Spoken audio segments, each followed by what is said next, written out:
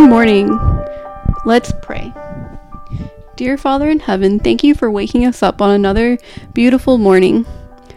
Please come and join us as we read your word and help us to learn something. In Jesus' name, amen.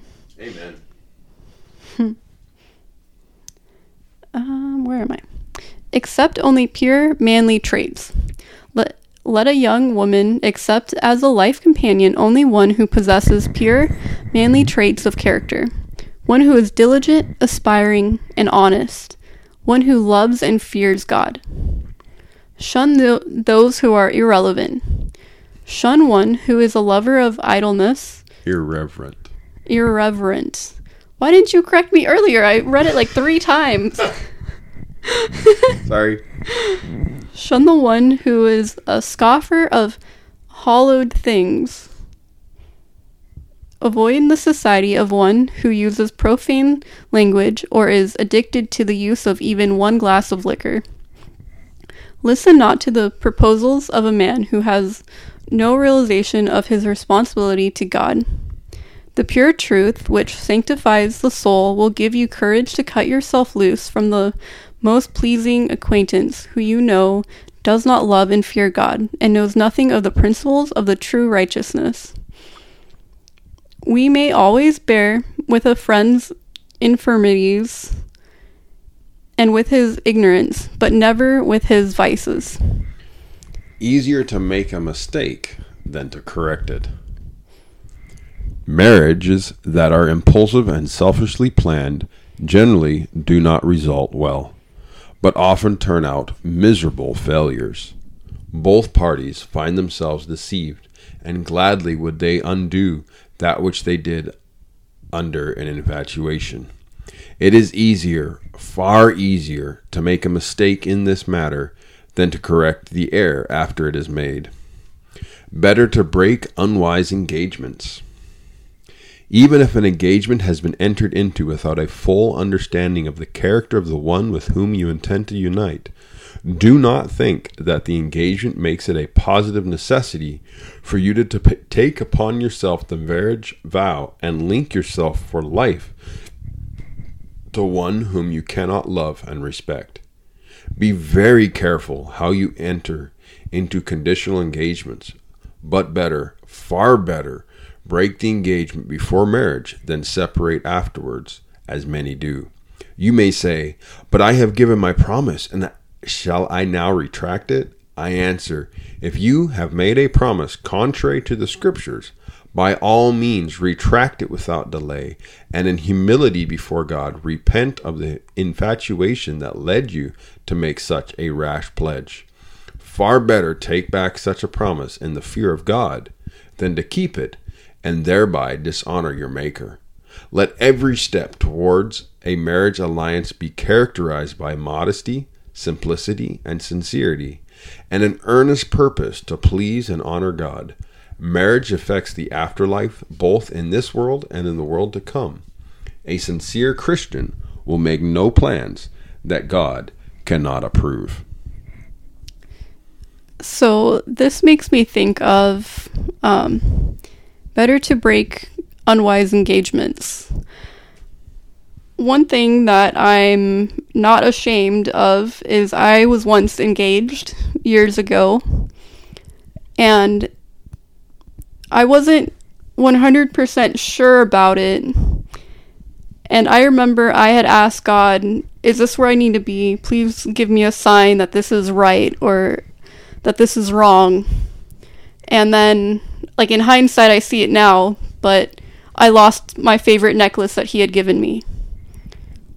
Please, God, give me a sign. Is this right? Is this wrong? And one of the diamonds fell out of the engagement ring. Get it fixed? Please, God, give me a sign. What am I doing? Is this wrong? And I lost another diamond in my ring.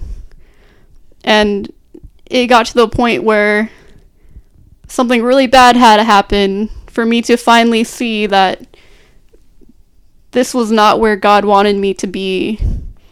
And what was that thing? Hold on, I have to go back. Mm-hmm.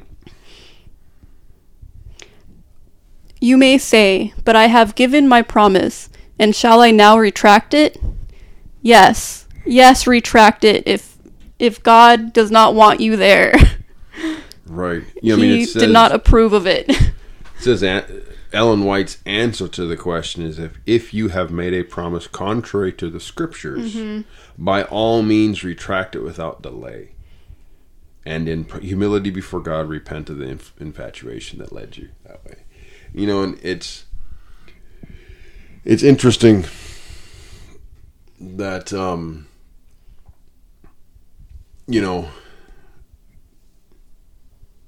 it seems like everything, every section and every paragraph and every sentence, it seems like, keeps turning back.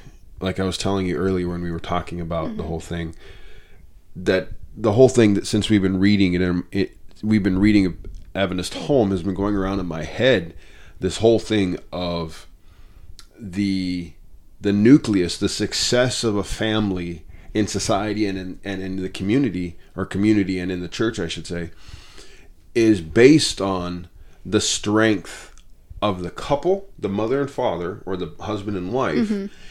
And that strength is based on their individual connection with God. Yeah. This is the end of the chapter, but I think that there's a lot that we've talked about in these first 5 chapters, I think it is, or 6 chapters. No, this is chapter 5. I think it's 5. And so we're going to go back and look at some of these things in the next couple days. And dive a little deeper into it. Because there's a lot that we've somewhat just kind of glossed over just because of a matter of time. But we want to, for our own sake, we need to understand this and get a better grasp of everything.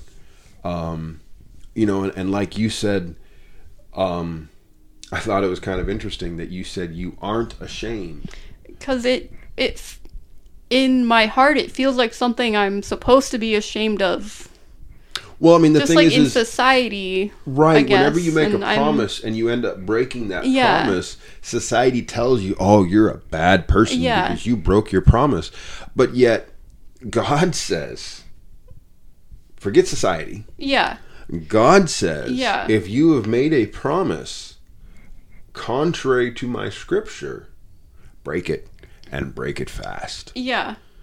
Because at the end of that whole thing that we've just finished reading of this chapter, a sincere Christian will make no plans that God cannot approve of. Yeah. And I added the "of" there, but we can't make a choice in a job. We can't make a choice in the purchase of a house and a vehicle, and let alone the choice of a life person companion you're going to spend the rest of your life with. Right, without the approval of God.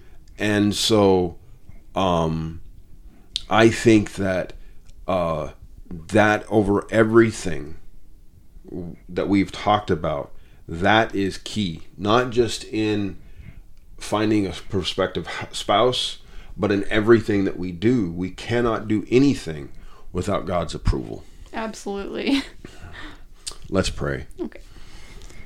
Father in heaven, I just want to thank you so much for Rachel, for bringing her into my life, and the fact that we can read your word and learn about you and grow stronger and closer to you and therefore to each other. I ask that you guide and direct us, and everybody that's listening. We ask that you guide and direct them. Maybe they're taking a path that they think they may not, that you aren't guiding them. Give them the strength to turn back, and give them the strength to know, and the wisdom, I should say, to know what path it is that you want them to walk. We thank you for guiding us and directing us.